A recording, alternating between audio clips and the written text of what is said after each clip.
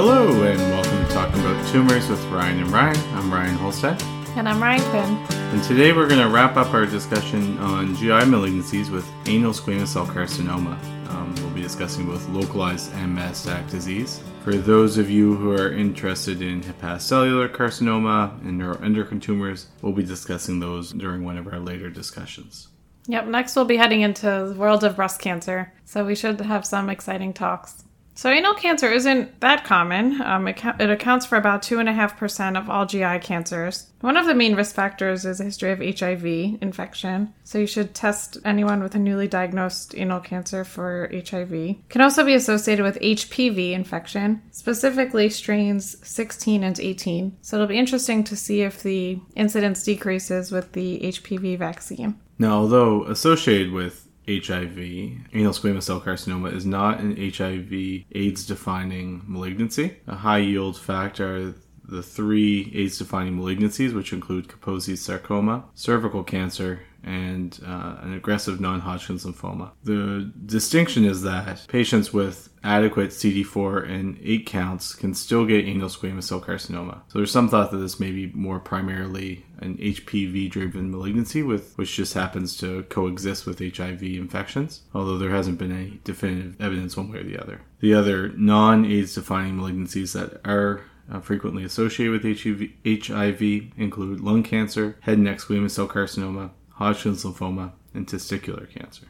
So these cancers typically arise distal to the dentate line, unlike the rectal cancers that we discussed previously. That being said, there is a gradient, and it's possible to have adenocarcinomas arise distal to the dentate line and squamous cell carcinomas arising proximal to this. For the sake of today's discussion, we're going to be talking about distal squamous cell carcinomas, which are the prototypical anal cell cancer.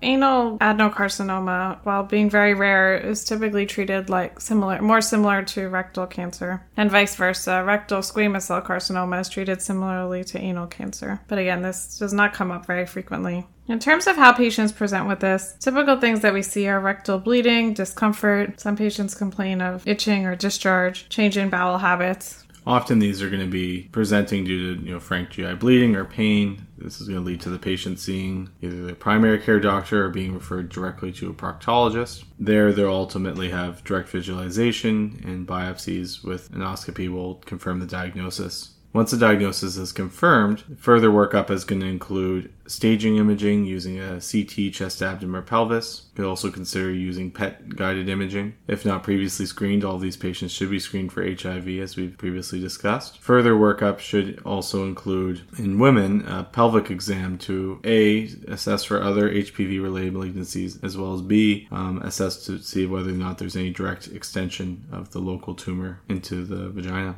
High-resolution MRI of the pelvis can also help further characterize the extent of your primary lesion, as well as regional lymph nodes. As with most other cancers that we've discussed, the staging system is the TNM staging system, with T being the size of the lesion or invasion into nearby organs such as the bladder, prostate, vagina, or urethra, and is local lymph node metastasis, including the internal iliac nodes, the perirectal nodes, and inguinal lymph nodes, and M being distant metastasis. I think that point you made where we're talking about the size of the lesion is a bit of a distinction from our other colon-related malignancies, where usually we're talking about the depth of invasion. So to keep in mind, a larger tumor in anal cell cancer does define a higher T stage. There can also be squamous cell carcinomas of the skin right next to the anal canal. These are probably one of the only ones that are treated with just local excision alone, but you have to be very sure that you're able to visualize the entire lesion just in the skin next to the anal canal. These are referred to as anal margin lesions.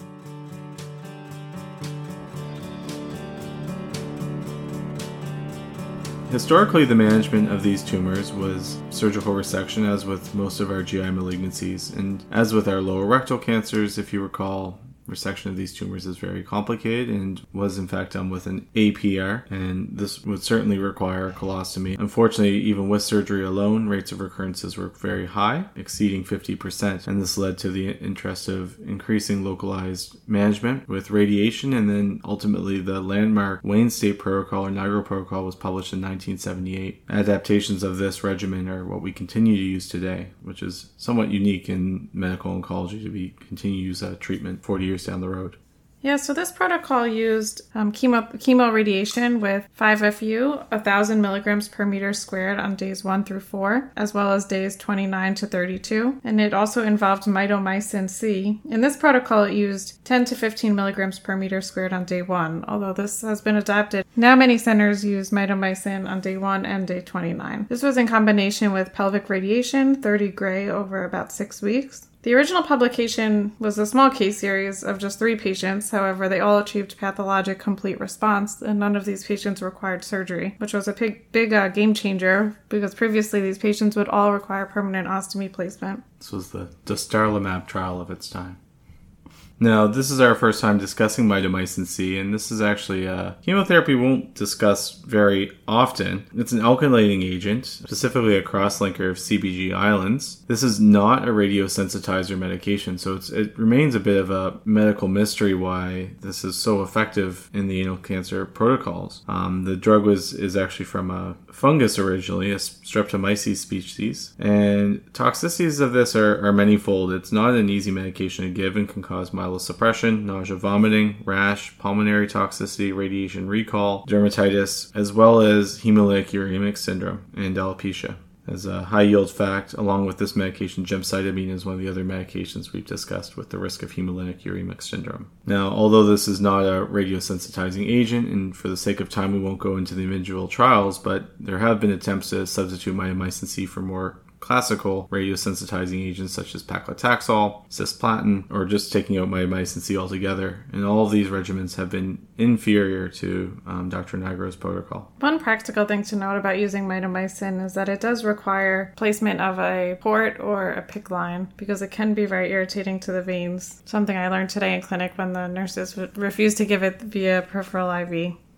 So after the original case series was published, there was a study looking at, do we really need the chemotherapy and radiation, or can we get away with just radiation alone? This was originally studied in a British study called the ACT-1 trial, ACT standing for Anal Cancer Trial. And this study included about 580 patients. It was a phase 3 trial. It included patients with T1 to T4 lesions and N0 to N3, so patients with both early and more advanced cancers. And the goal of this study was to see if we can improve local control with the Nigro protocol using 5-FU, mitomycin, and radiation versus just radiation alone. This study did show that there was increased local control as well as colostomy-free survival, which you will see in many of our anal cancer studies is a common endpoint. So in this study, the 3-year disease-free survival was higher with the chemo radiation group, 56% versus 38% in just the radiation group. It also showed that there was lower rates of colostomy using the chemo radiation. At 5 years, it was 37% versus 47%.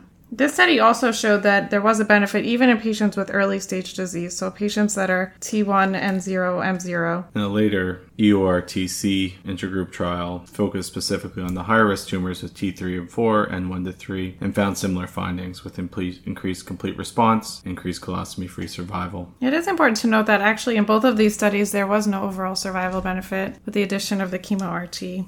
As with our other concurrent chemoradiation trials, capecitabine has been included as a potential option given every day of radiation, other than the week 1 and week 5 of 5-FU. And depending on where you practice, they may be convenient. In this case, patients are already going to have their pick or port for mitomycin C. It will come down to your local preference and practice, depending on which one you end up using.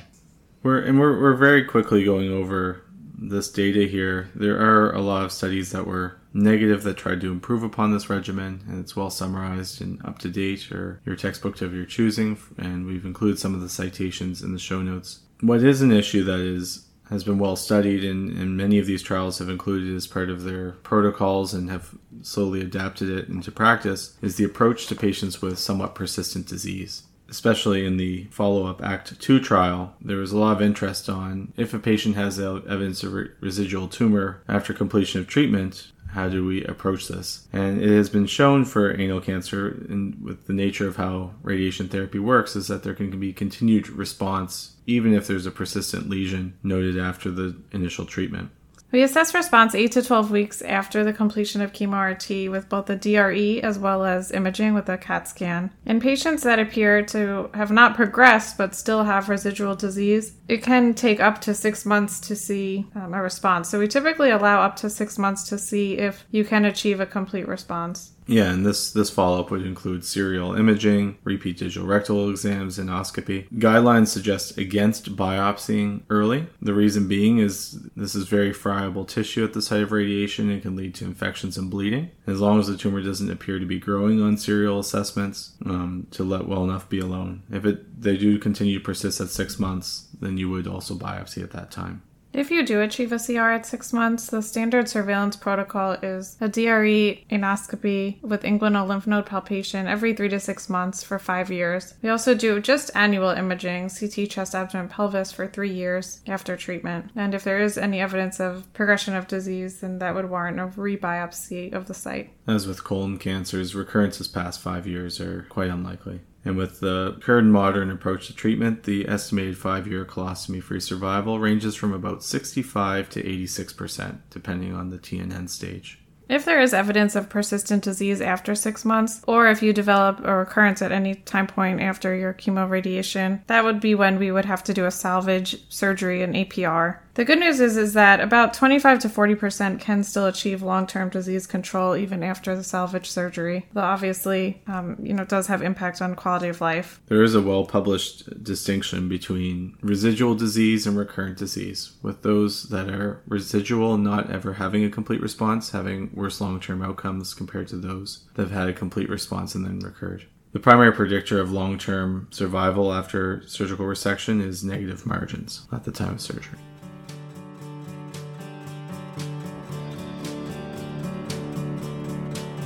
Given the rarity of this tumor and the fact that most recurrences occur locally and not distantly, we have quite limited data in the stage 4 metastatic setting, with really only one comparative trial and a lot of phase 2 trials showing response rates. The most common site of metastatic disease is the liver. The standard of care chemotherapy is carbotaxol, which is really extrapolated from other sites of squamous cell carcinoma. And this was studied in the INTERACT trial, which looked at carbotaxol versus cisplatin 5-FU, which is another chemotherapy that we tend to use for squamous cell carcinomas of other sites. This study looked at 91 patients, all with metastatic anal squamous cell carcinoma. The primary endpoint was overall response rate, which was similar in both groups, 59% with the carbotaxol versus 57% with cisplatin 5-FU. Although when you looked at overall survival and toxicity, the carbotaxol arm did better. So better overall survival, 20 months versus 12 months, and less serious adverse events. So this is why usually our first-line treatment for metastatic disease would be carbotaxol. Beyond first line,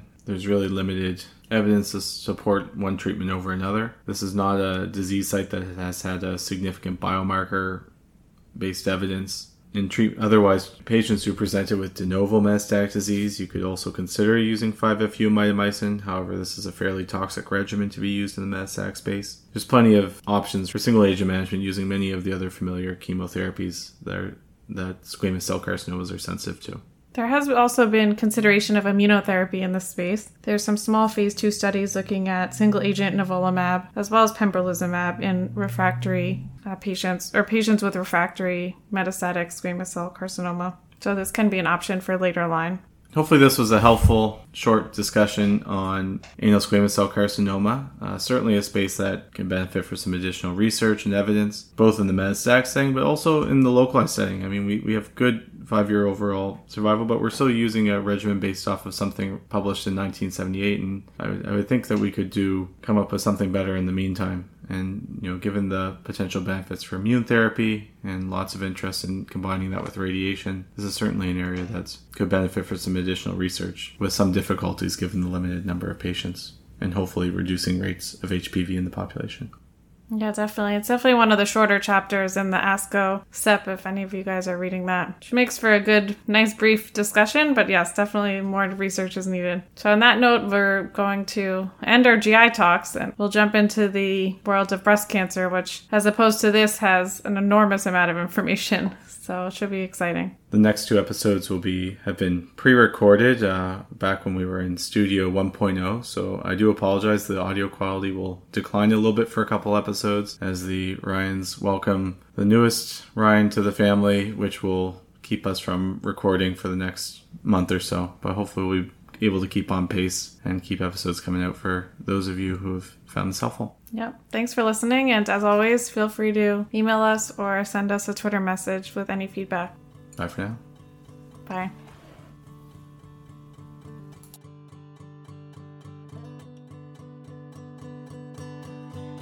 For more information, follow us on Twitter at Talking Tumors, or feel free to email us at talkingabouttumors@gmail.com. Please rate and review the podcast. We really appreciate it. And special shout out to our friend John Kim for all of his musical talents. And he is the composer of the music that you're hearing right now. Talking About Tumors is not medical advice. For medical advice, please contact your own healthcare provider. Opinions stated on this podcast are by the Ryan who said it and no one else. We have no financial disclosures, and this is done purely on our own time to the sake of our enjoyment of the field of medical oncology. Thank you for listening, and see you next time.